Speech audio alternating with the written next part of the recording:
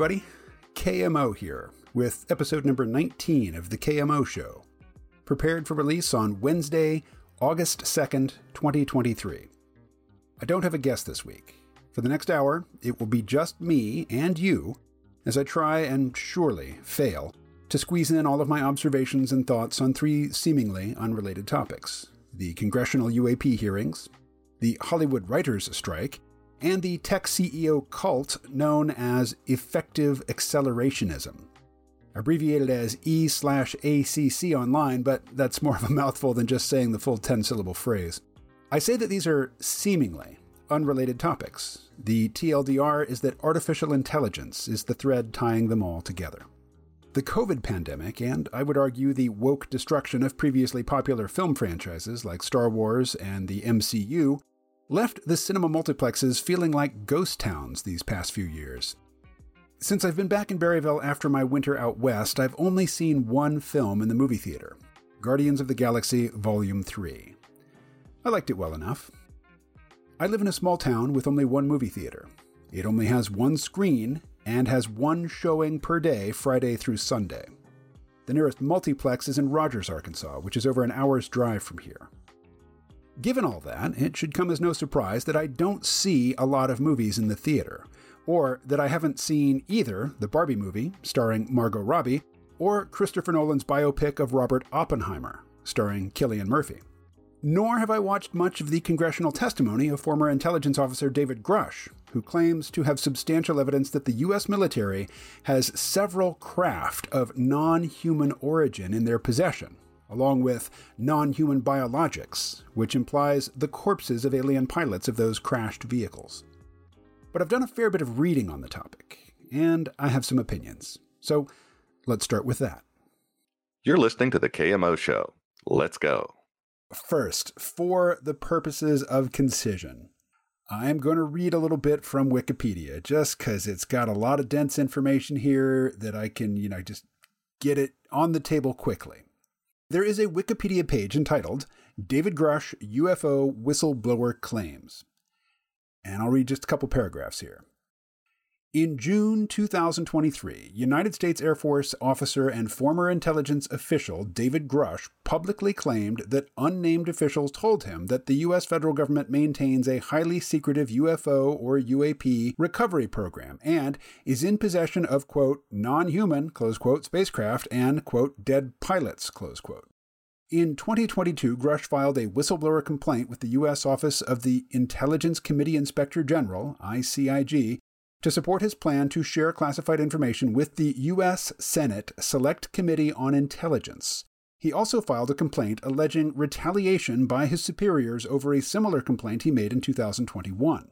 Grush asserts that individuals with whom he has conversed shared the concern that American citizens have been killed as part of the government's efforts to cover up the information.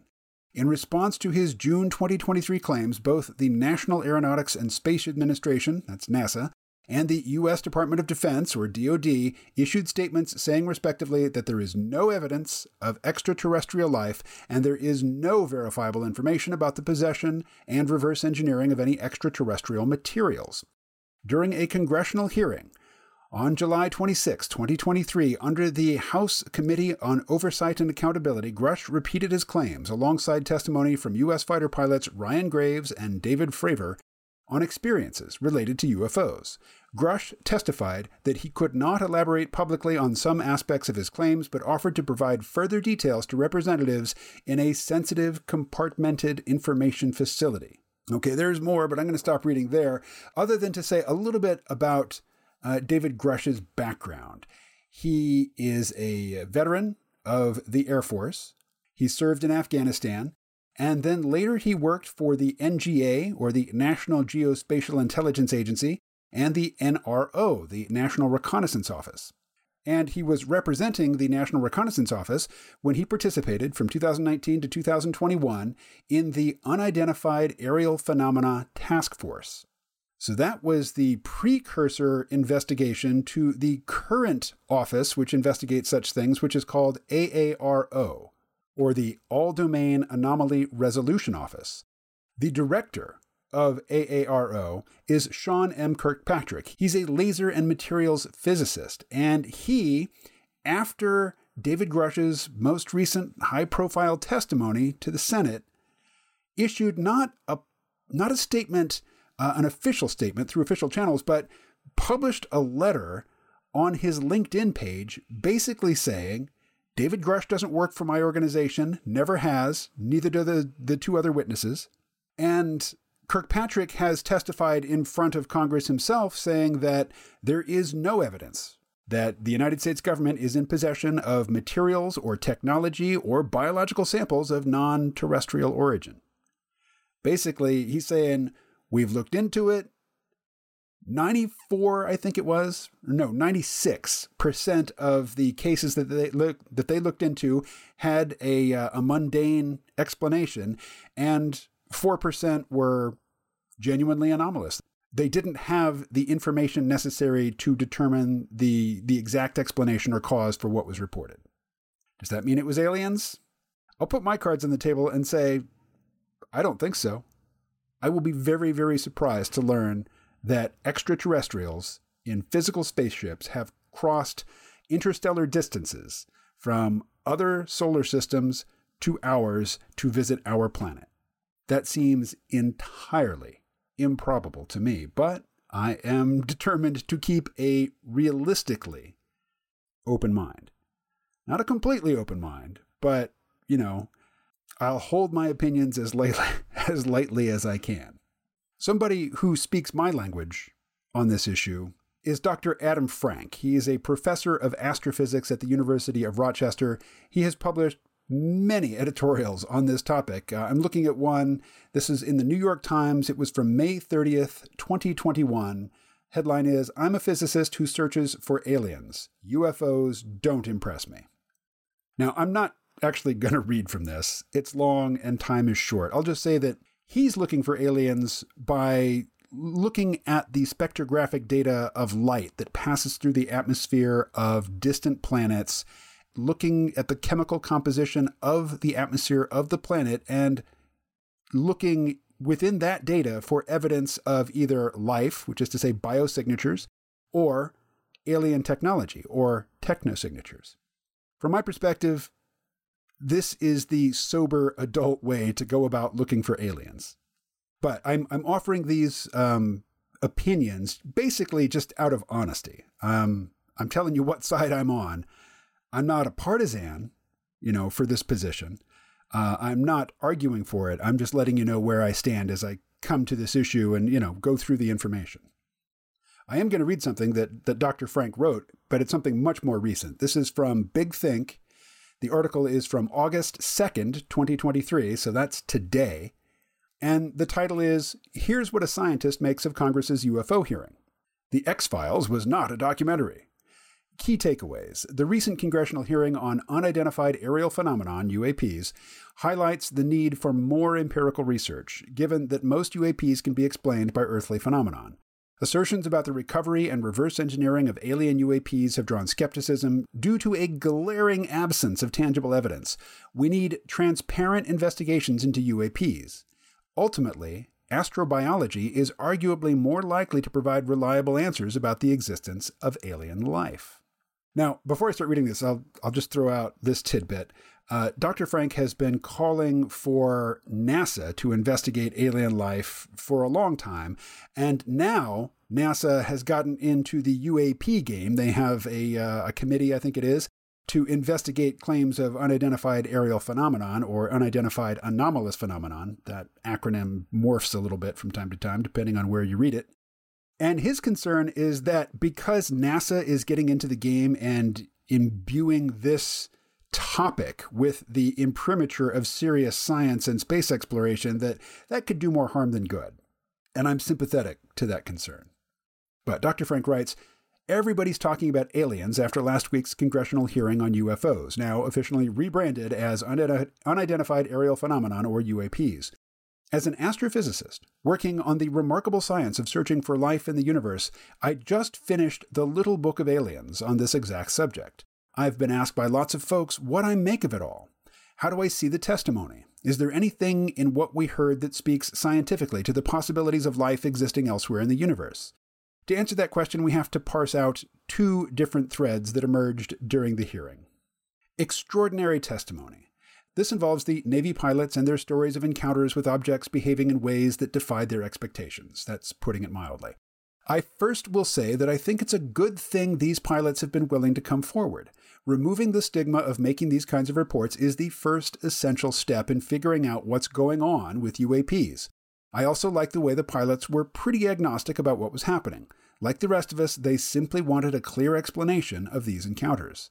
Finally, I felt they were being entirely honest and forthright in recalling what they remembered about these encounters. So where do we go from there? The answer in this case is really simple. Do some good science.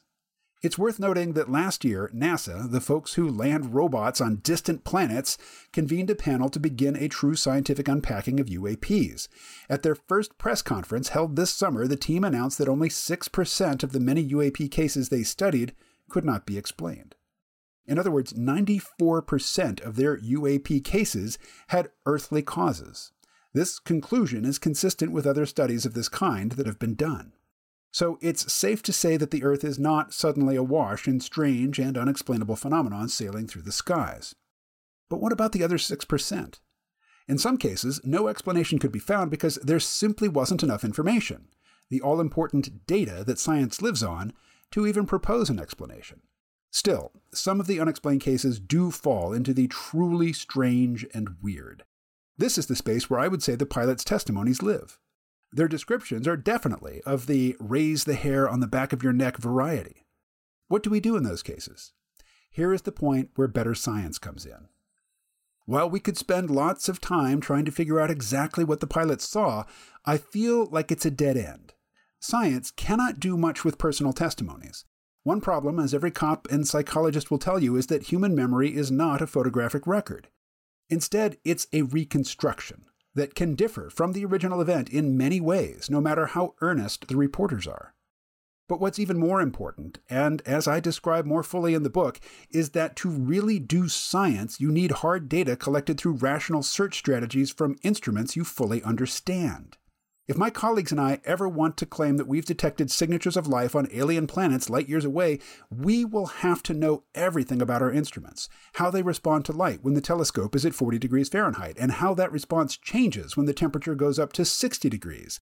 The exact same type of knowledge is required to determine whether a UAP accelerated in ways that no human technology could reproduce.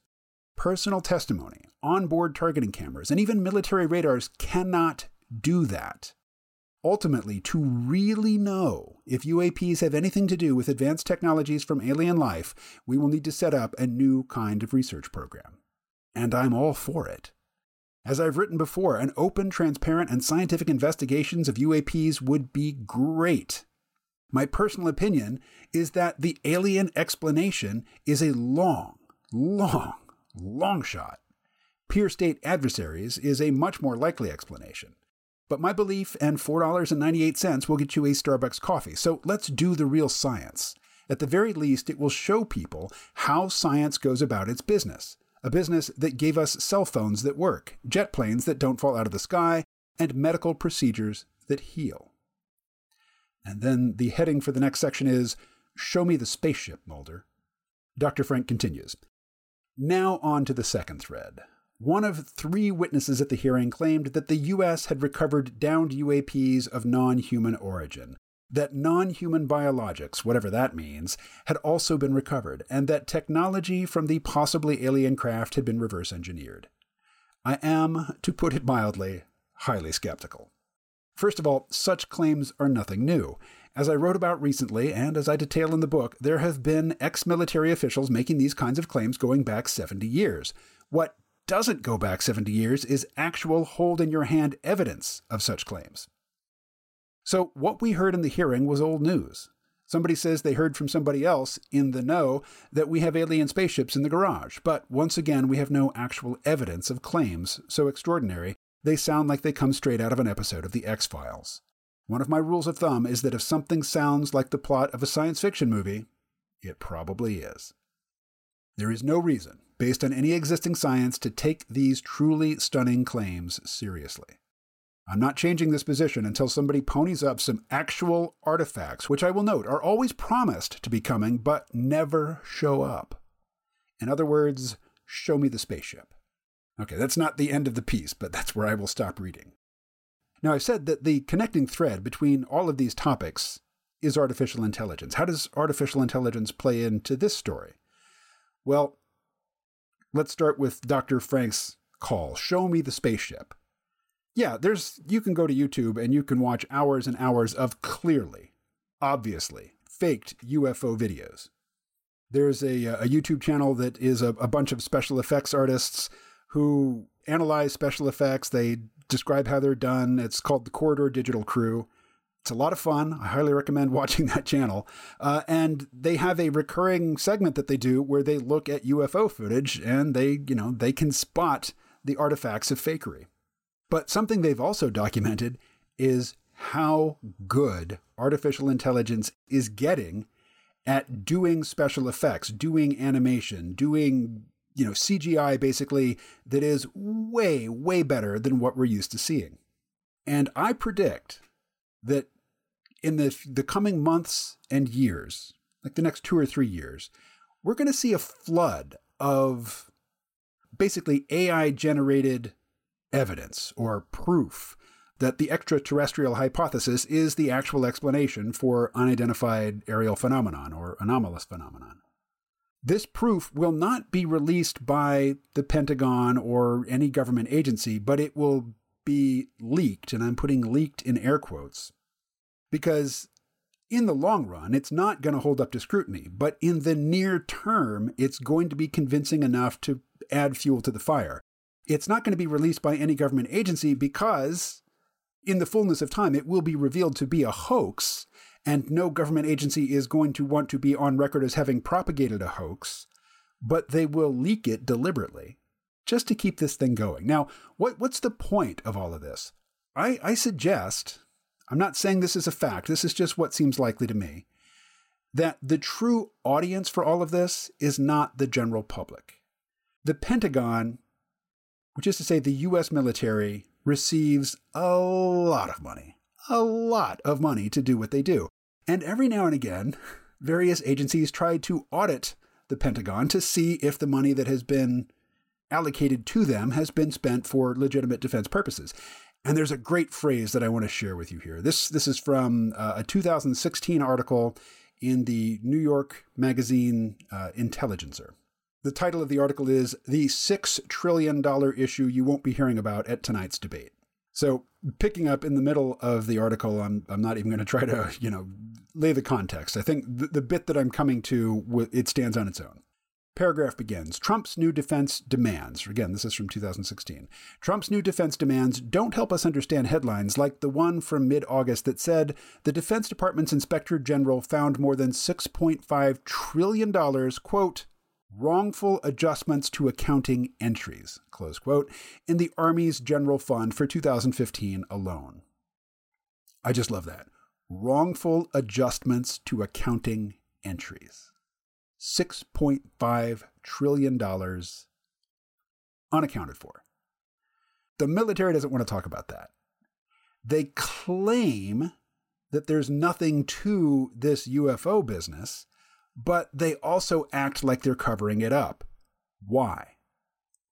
I suspect it is to capture the imagination of people like Christian Gillibrand, who is one of the senators who is pushing hard for this UAP business. Now, maybe she's in on it. Maybe she's not really a UFO believer or UAP believer.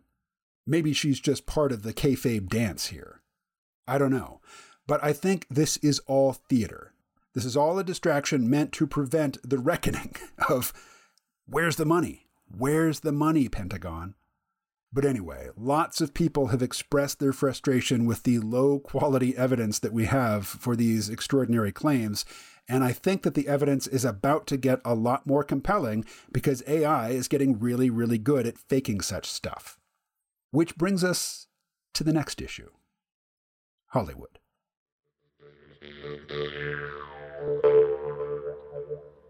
Screenwriters fear AI could be used to churn out a rough first draft with a few simple prompts, and writers may then be hired after this initial step to punch such drafts up, albeit at a lower pay rate. These concerns expose the techno-optimist lie that AI will create more jobs than it destroys. Thousands of background actors could be put out of work. How many coders will it take to program their likenesses into the background? Handful, maybe? And the job of writer might remain, but it will be degraded so that they will effectively be assistants to the bots, cleaning up the drafts that AI churns out. And what's true for this industry is going to be true for many, many more, because bosses are always going to look for ways to use fewer workers. Workers are expensive, they have rights, and there's at least some limitations on how much you're allowed to exploit them. Bots, they never talk back, they never need time off, and they require no humanity. If the country only cares about profits for the top, human beings could become truly disposable. That's to say nothing of the way that Hollywood has already been degraded and stripped of beauty, risk-taking, and creativity by the demand to place the safest, most market-palatable bet. Now, you may not think that this fight has a lot to do with you other than creating an annoyance as your favorite show production is delayed. You may think that these Hollywood stars and starlets have nothing in common with you and are privileged to even have the ability to complain about all of this. And you know what? There's some truth to that. After all, it is their prominence, combined with their union power, by the way, which is the only thing that even gives them a chance to push back on any of this. But this is just the beginning. Automation has already come for blue-collar America. Now it's coming for white-collar workers, too. Everyone now has an interest in seeing the shared threat to their livelihoods and supporting one another in these struggles that will draw new lines in the sand of what is acceptable and what is immoral in this new landscape. Bottom line, technology should benefit human beings, not destroy their lives. Because in this future that we are just catching a glimpse of, it's not that people will become wholly irrelevant. It's that the gulf between the haves and have-nots will become ever greater as the owner class separates more and more from the labor class. It's that every last sector of our lives will be colonized, commoditized for profit. And if this brave new world can come for Hollywood stars and starlets, what chance do ordinary people ultimately stand? You probably recognize the voice of Crystal Ball. That was Crystal doing a monologue on the topic of the Hollywood strike. Hollywood writers and actors are both on strike, and really what's at stake here is money. But there's a particular way that AI plays into this that is very relevant to both writers and actors.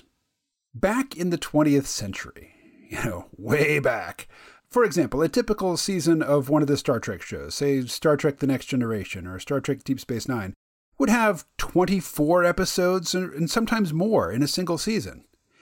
Flash forward to today, and a prestige TV show on one of the big streaming platforms might have 8 episodes, or 10, or maybe 12.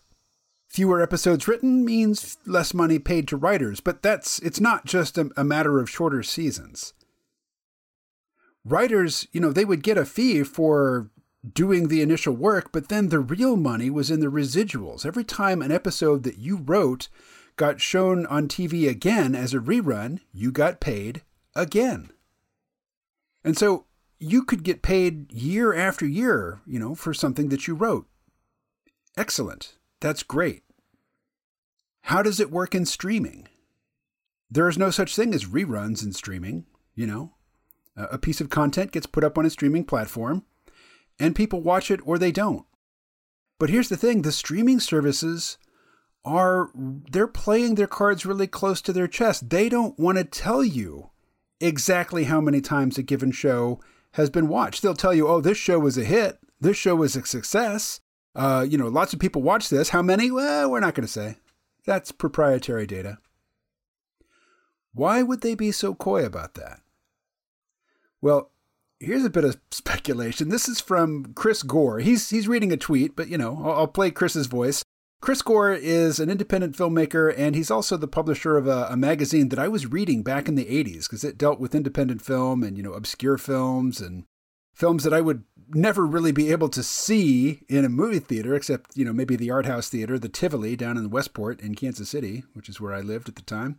But anyway, here's Chris Gore of Film Threat fame talking about why the streaming services might not want to reveal the viewership numbers, and what might happen if they did. Hollywood is on strike. Everything is shut down. The only films being made now are from A24. Animation is moving ahead, but certain movies, for example, The Marvels and Dune Part 2, are on the bubble. If the strike continues past September, those movies may not release this year. And things were looking up because Barbie and Oppenheimer have ignited the box office in a huge way, which is exciting for everybody. But I think it's important that we look at the long-term big picture of all of this. This is Andrew Schultz on Instagram. And Andrew Schultz says, thoughts on the Hollywood strike. The real issue is that actors and writers want fair residual payments from the streamers. In order to define what is fair, the streamers will need to share how many people are actually watching their shows. And here lies the problem. Okay, number 2, this is 5 parts. Number 2, my suspicion is that the streamers are refusing to share the viewership numbers, not because they're being cheap, but because no one is watching. And revealing extremely low viewership would kill the stock price. So, number 3, if most of these streamers are losing money in an effort to gain market share, the only justification for their spending is their stock price being high. Once that stock price tanks with the real viewership numbers, the streamers will have to cut back on spending, which means 4, way less shows will be greenlit, and the budgets for those shows will be severely reduced, which means way less acting gigs and writing gigs. So essentially, if the actors and directors strike is successful by making the streamers release their real viewership, the strike will essentially force the streamers to hire less actors and directors. So they're striking themselves out of work. Just a hunch, though. Just a hunch. So what do you think of that possibility? That speculation that not that many people are watching these streaming services. How many do you subscribe to? I can tell you right now that I almost always have an Amazon Prime Video subscription because I subscribe to Amazon Prime for the free shipping. But I don't actually watch much on Prime. I do not have a Netflix subscription right now. I don't have a Disney Plus subscription. I do have a Paramount Plus subscription so I can watch new episodes of Star Trek Strange New Worlds. And I do have an Apple Plus, an Apple TV Plus subscription because I'm watching Foundation Season 2. And before that, I was watching Silo. With Netflix, I will subscribe a couple of times a year for a month. I'm waiting for a new season of certain shows. So I just subscribed for a month so that I could watch the new season of Black Mirror.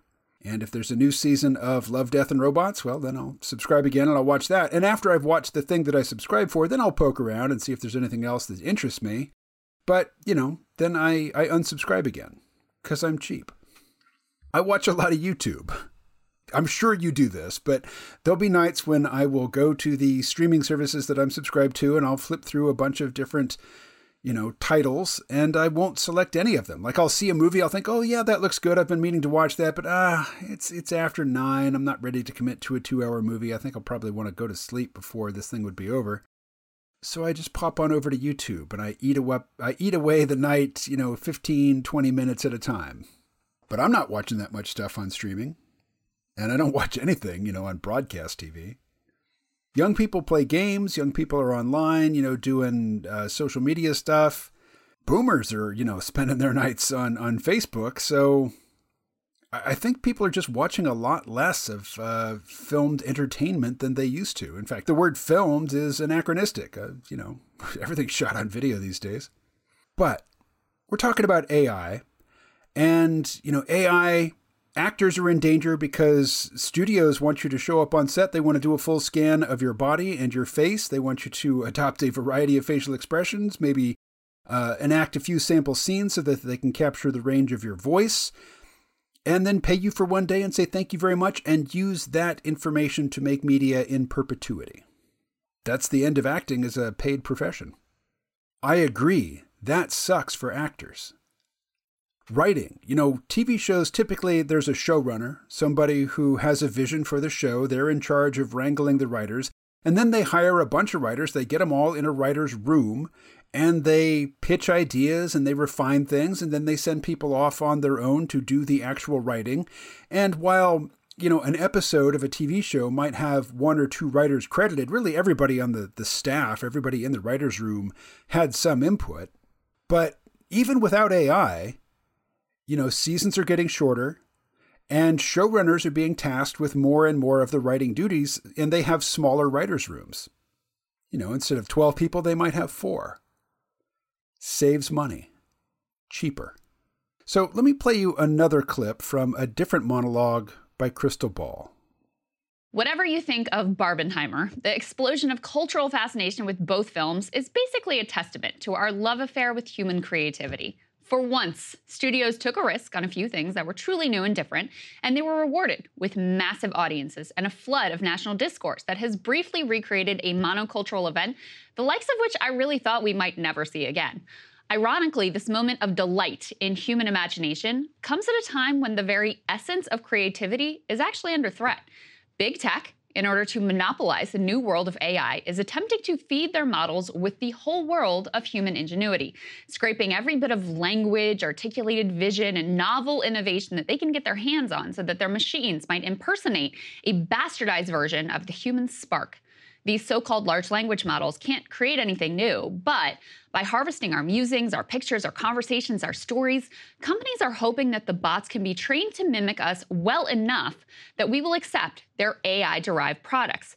Basically, they're trying to eat our souls and then sell them back to us. I would encourage you to go and listen to that entire monologue because Crystal Ball comes back again and again. I mean, she flexes her creativity and her prowess as a writer by finding several different ways to say content created by AI is really just stolen from human creators. It's just a soulless, mechanistic, cut and paste rehash of something that was originally created by a human being. There is some truth to that. But keep in mind, this is the beginning of August 2023. ChatGPT first became available for anybody, any public person to use in November of 2022. It's less than a year old, this generative AI. I mean, we've had generative AI in terms of the diffusion models, text-to-image generation for more than a year, but not much more. And for, the LLM-powered, large language model-powered chatbots, it's less than a year that the public has had access to this stuff.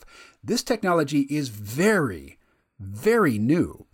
Crystal has assumed as a point of ideological convenience that this is it for AI. This is its peak capacity. It's never going to get any better than this.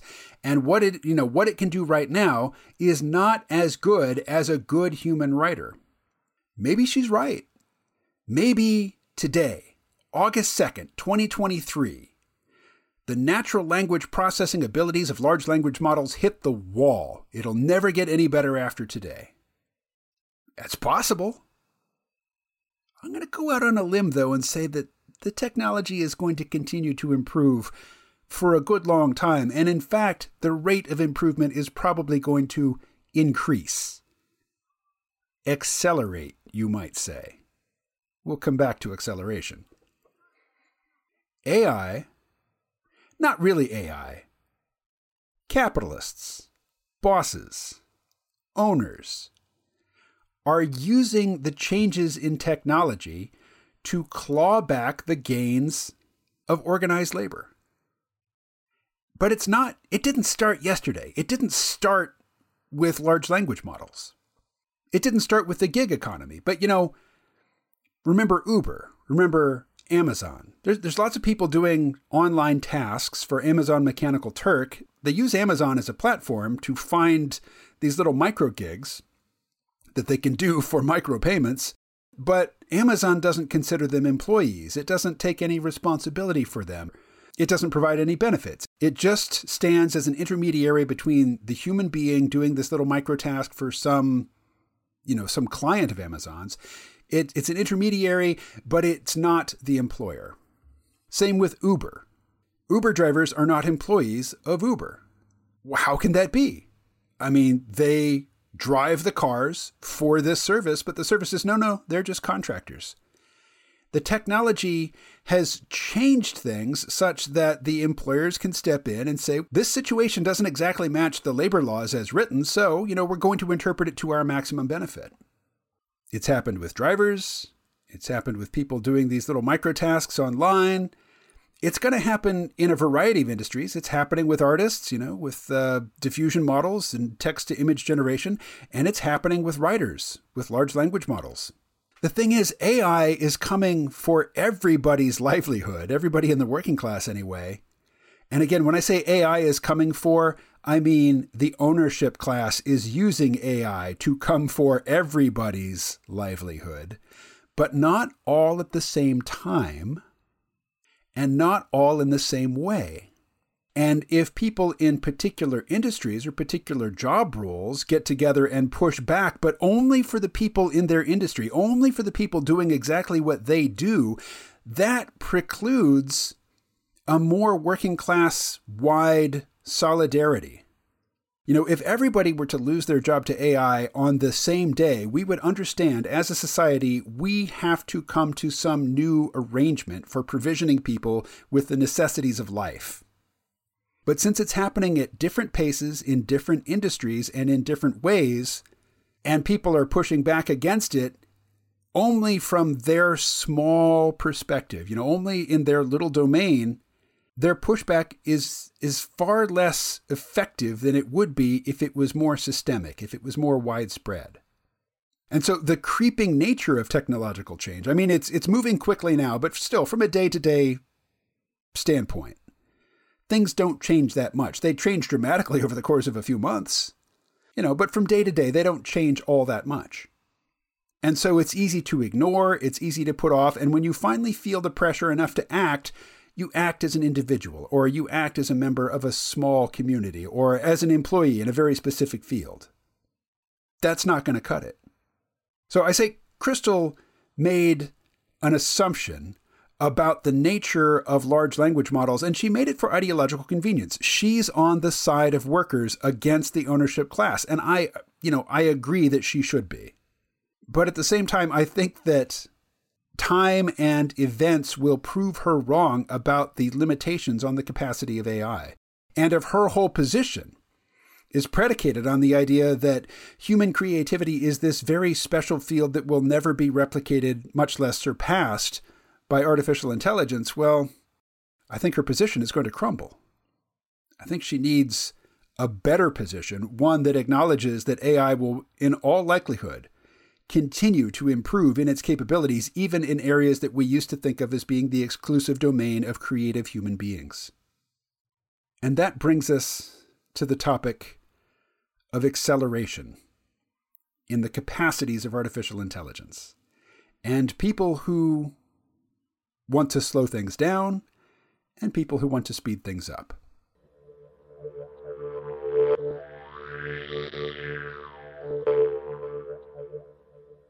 All right, that brings us to accelerationism. The name itself is pretty self-explanatory. It's an ism, so, that means a belief system, a prescription of some kind. What's being prescribed? Acceleration. Acceleration of what, though? Typically, acceleration has to do with technology, but also capitalist forces. And in fact, recently, people who advocate something called effective accelerationism have just mashed technology and capitalism into one thing that they call techno-capital.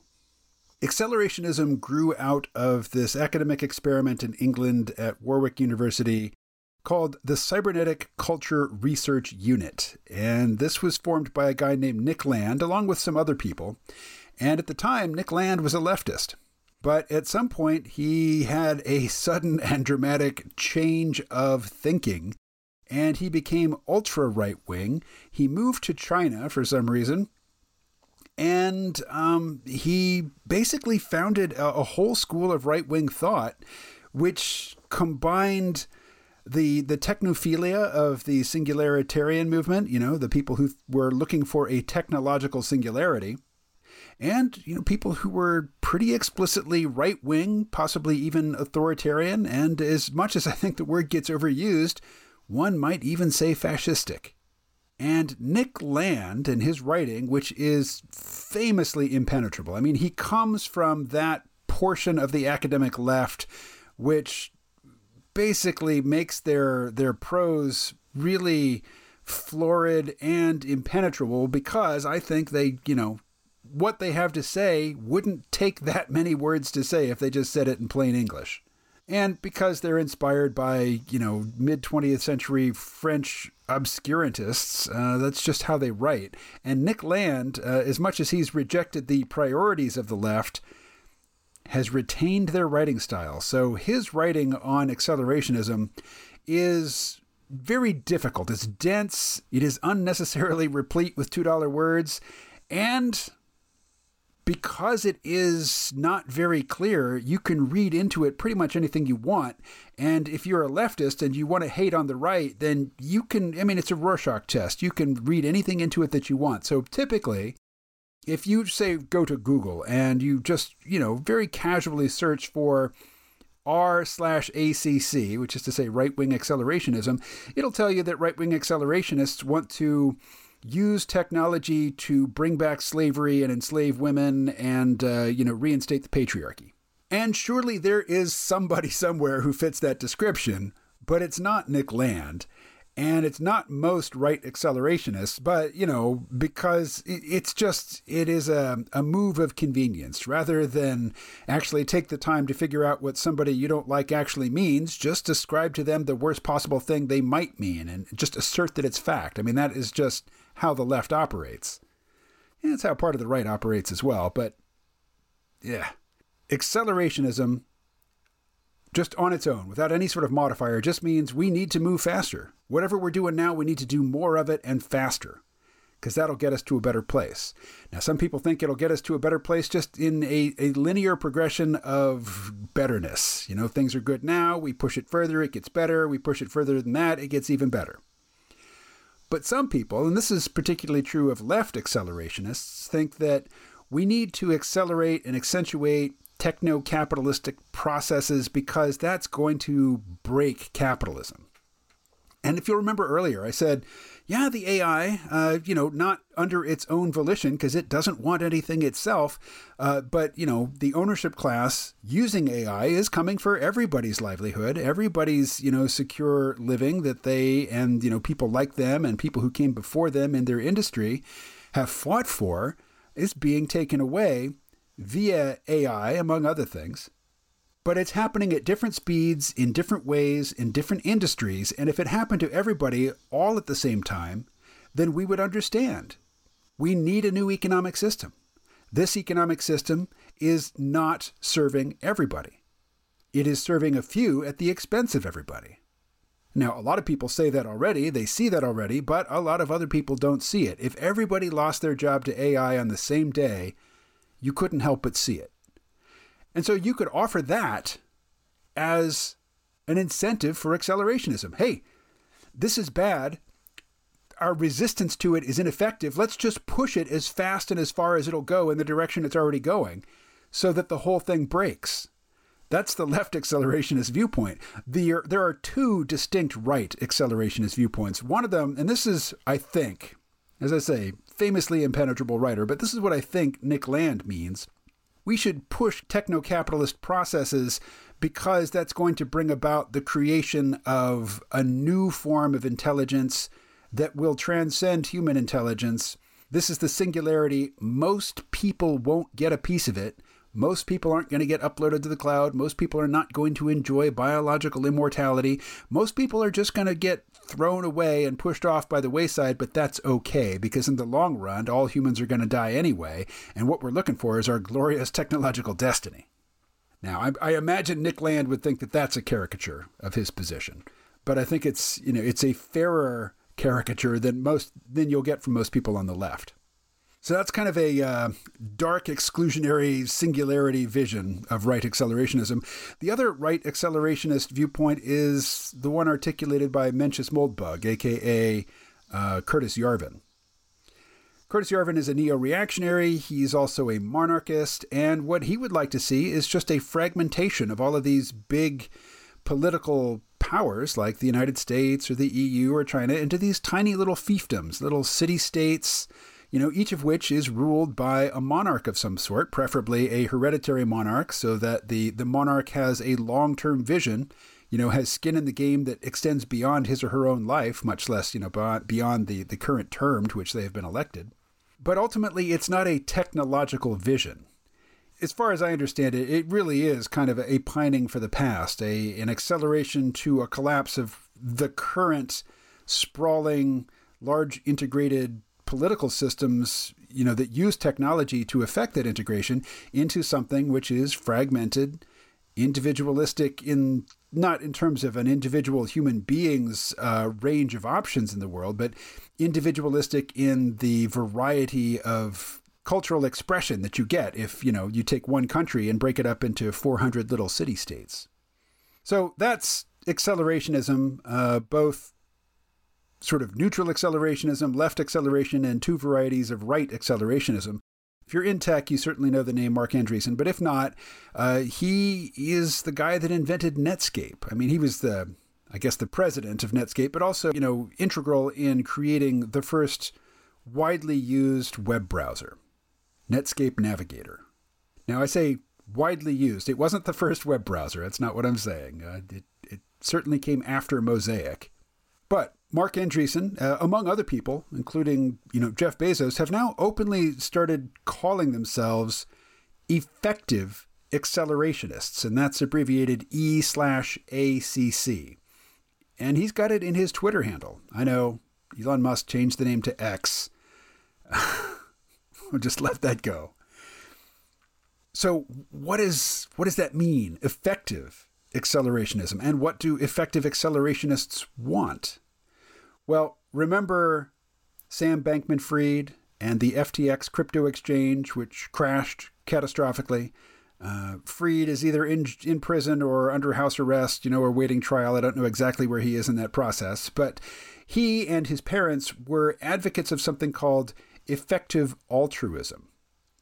Now, maybe you've heard people have done audits, people have investigated different charitable organizations, discovered that most of the money that people donate to those organizations goes to the organization itself. It goes to pay executive salaries. It goes to pay for facilities. It basically is upkeep for the organization, and not much of that money actually goes to help people. In terms of philanthropy, it's just not very effective. So number-driven people, data-driven people wanted to bring the principles and the discipline of data science and mathematical thinking to the topic of charitable giving.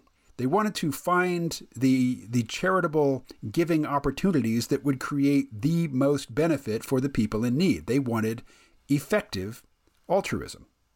Well, because effective altruism was something that was championed by the Silicon Valley set, by tech-centric people who tend to be easy targets, for disingenuous attacks, because they often lack social skills and they lack the ability to discern when they're being attacked.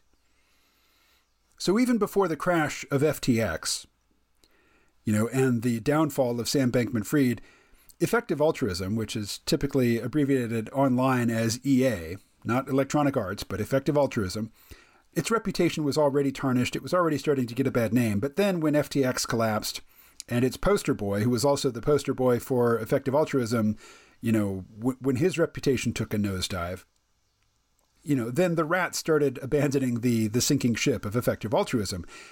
And I think that effective accelerationism is a play on that. It's saying, hey, this is the next step in the evolution of this concept.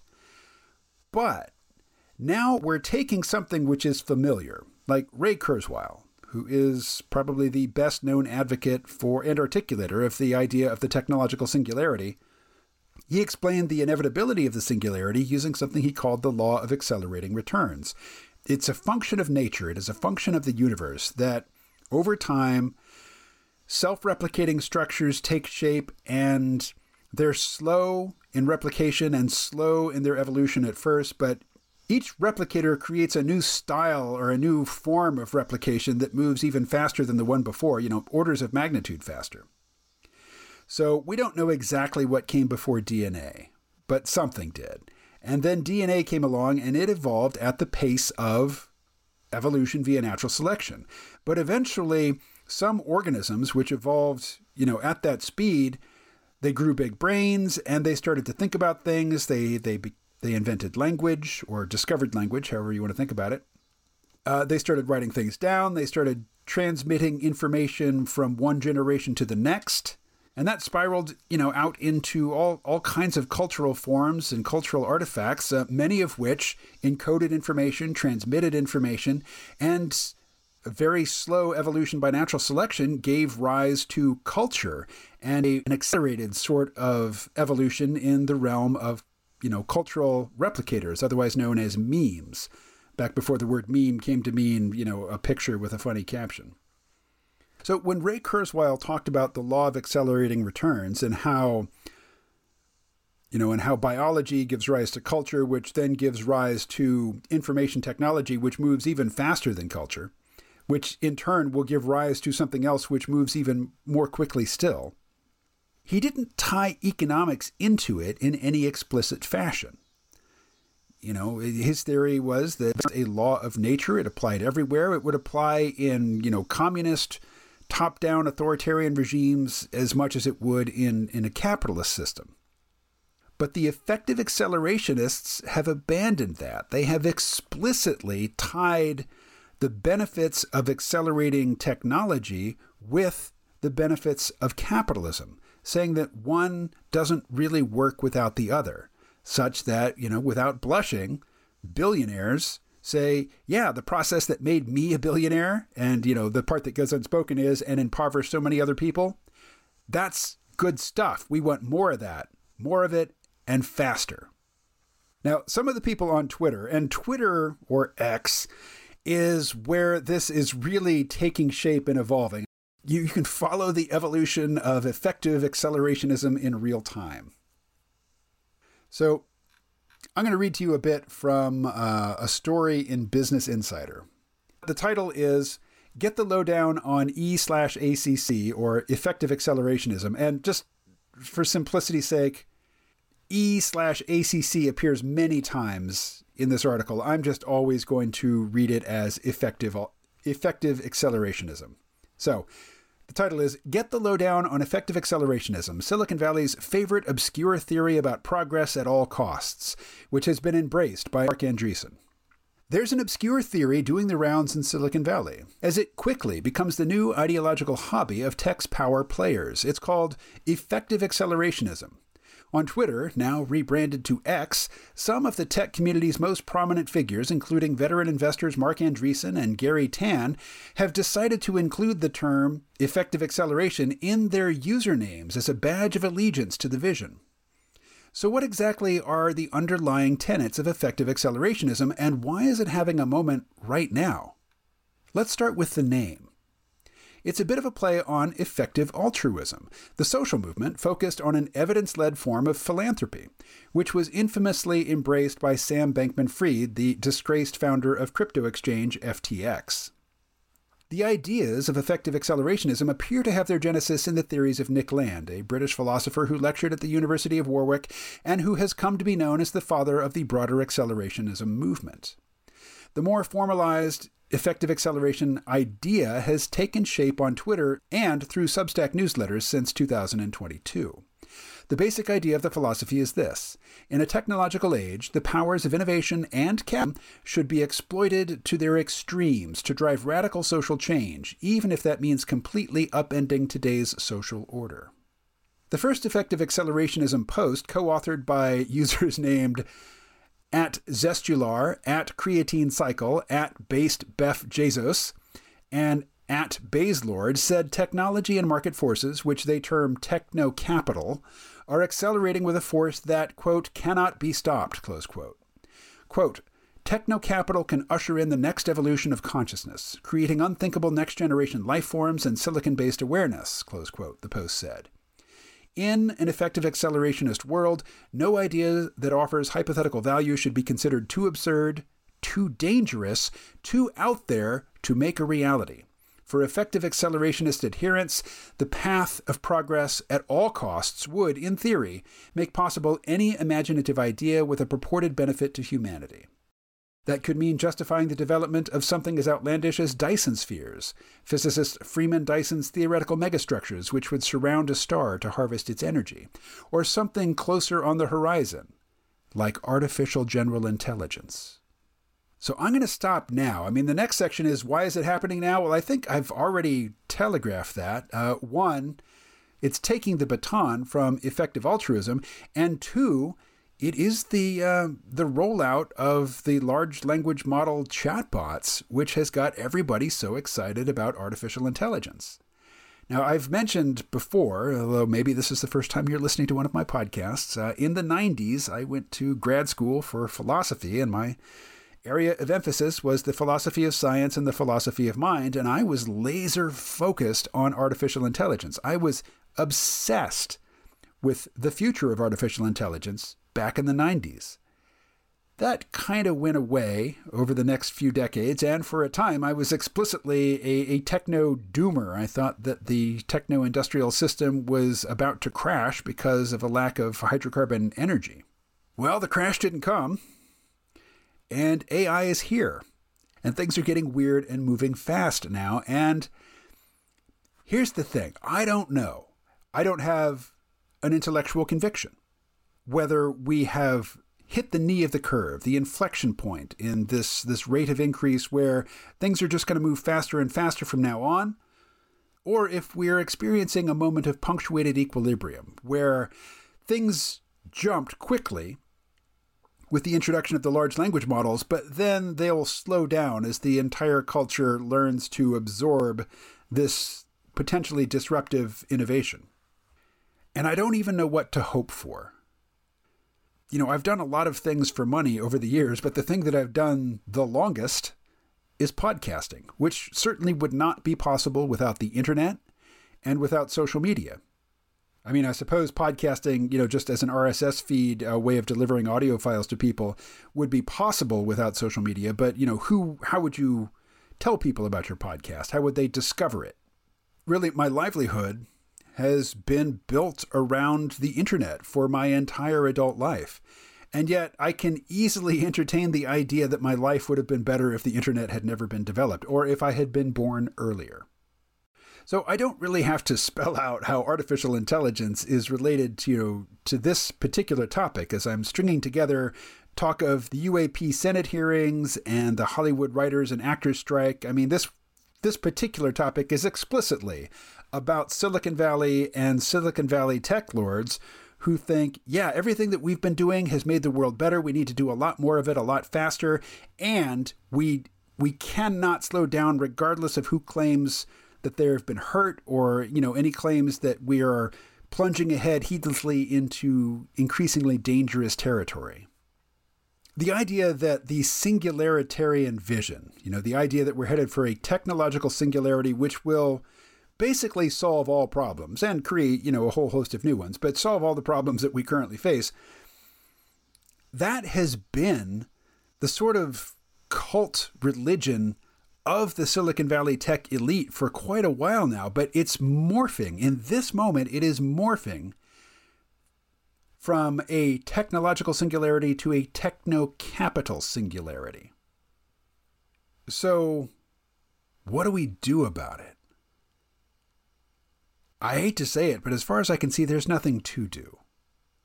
Just watch, pay attention to what's happening, or don't. Occupy yourself with whatever inspires you, whatever gives you energy, whatever motivates you to, get off the couch and go interact with the real world and people. Do that. I mean, I'm clearly obsessing over these topics and making lots of media about them, thinking about them, talking about them, writing about them. But the whole time I realized that I'm mostly just an observer here. I mean, I'm a citizen. I am a participant in the economy, but I seem to have very little leverage over these larger processes. Even with my interest and my background, I'm hard-pressed to keep pace with developments in artificial intelligence and to understand what's happening.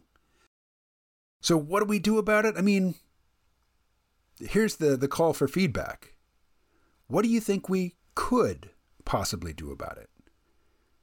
You could reject technology. I mean, I certainly wouldn't be the first person to say, hey, don't upgrade your cell phone. Don't get a new one. When the current one breaks, don't replace it. You've heard people say that before. You may have nodded. You may have thought, yeah, my life would probably be better. And then you went and replaced your phone, with a newer model. It's kind of like saying, wasn't the world better when we didn't drive so much, when we walked more, or we rode horses? Well, you still get in your car and you drive to work, probably. Maybe you say, and I've heard people say this, I will never interact with an artificial intelligence. Yeah, you will. You certainly will. You probably already do and don't know it, but you certainly will. I mean, that's kind of like saying, I'll never show ID. I'll never get a driver's license. I'll never get a passport. I'll never knuckle under and be the subservient little citizen who shows ID upon command. Yeah, you will. You may not like it. You may explicitly object to it. You might rail against it, but you'll knuckle under. You'll fall in line. And with AI, it won't be a matter of, at least not at first, and at least not only, it won't be a matter of you being coerced into using this thing. It'll just be that your life gets easier when you accept the blessings that are bestowed upon you by artificial intelligence. And I hadn't planned to talk about this, so I'll keep it short and light. This sort of observer status that I'm describing, that I occupy in terms of technology and culture, I explicitly apply it to electoral politics as well. I just refuse to get bent out of shape over, which corporate party is in ascendance in a given moment. I don't live in a swing state. My vote does not matter. And ultimately, nobody's vote matters because policy does not reflect the needs or the preferences of the majority of voters. It reflects the needs and the preferences of the donor class. People like Mark Andreessen. People like Jeff Bezos. Politics serve them. It doesn't serve you. It doesn't serve me. And it doesn't matter how you vote. That's not going to change. So we're coming up on an election year, a presidential election year, at a time when AI is getting really, really good at faking stuff, at manipulating us, at not only, curating the content that other humans have created, which will get us angry and get us animated, but also creating variations on it just algorithmically, automatically.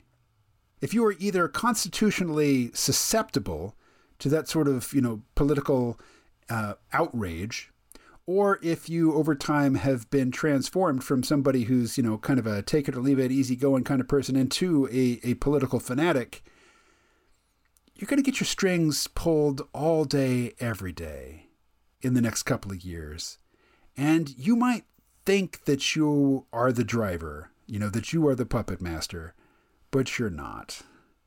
Up until this point, the puppet masters, while they have used technology, they have used artificial intelligence, they've used social media, they've used vast computer networks and surveillance systems to gather data on you and figure out what it is that will get you to respond in the way that they want you to respond. It's mostly been orchestrated by humans, but I think over the next decade, that's going to shift.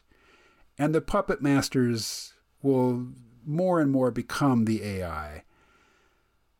Will that be for the good or will it be, for the bad? I don't know. All I do know is it's not going to serve me. It's not going to improve my quality of life to get bent out of shape over it. So I am resolved for this coming election cycle. I'm not going to advocate for any particular candidate. I don't care who you vote for. Not interested. I'm just watching to see how the the introduction of artificial intelligence, specifically large language models and diffusion models for creating images, but, new types of tech that will certainly be coming online in the coming months and years. I'm just watching this election to see how these new forces are coming into play. Now, I'm not omniscient. I won't be able to see everything happening. I'll have to intuit. I'll have to piece things together. I'll have to, look to other people for their perspective and for their interpretations. But when it comes to electoral politics, that's where I am. My interest is artificial intelligence. Politics is one arena in which it makes itself felt, in which it manifests. And that's how I'm going to treat politics, as an arena in which something that I'm interested in plays out. But in terms of who wins the contest, I can't say I don't care, but I'm resolved not to make a point of talking about my preferences, my hopes, my desires, or, more importantly, my irritation with other people who have different hopes and desires and intentions. If there's a prescription at the end of all this, it's just be kind, be patient, be tolerant, be forgiving. This is going to be a weird, confusing, exciting, stimulating time for all of us. And all of us, at one point or another, are going to get worked up in a way that we do things and say things that we will regret, when our blood is running cooler. If you yourself get out of hand, forgive yourself. If somebody you know gets out of hand, forgive them.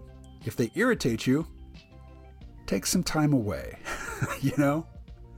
Better to not talk than to have stupid arguments that don't really serve you or them. That you just make yourself vehicles for this larger orchestrated contest that no matter whether you win or lose the given argument, you lose. As Matthew Broderick's character learned in that film in the 1980s, what was that film? War Games. For some games, like global thermonuclear war, the only way not to lose is not to play. So the cultural struggle around, the coming election, I'm just announcing my intention not to play. All right, well, I think that brings us to the end of this podcast. Thank you so much for listening. I put up a whole bunch of stuff on my Patreon feed. Almost none of it is behind the paywall. So if you see a link of mine that goes to Patreon, don't assume that you have to be a Patreon supporter of mine in order to access the content there. This is mostly for people on Twitter. Or X. I also have a Substack, and you can find that, and you can find links to my Substack articles on my Patreon feed. The Patreon feed has got the easiest of URLs. It's patreon.com/KMO. Or, for a rhyme for added accessibility, KMO.show is another place where you can get tuned into my content, which takes various forms and exists on various platforms. All right, enough pimping. I will talk to you again pretty soon. Stay well.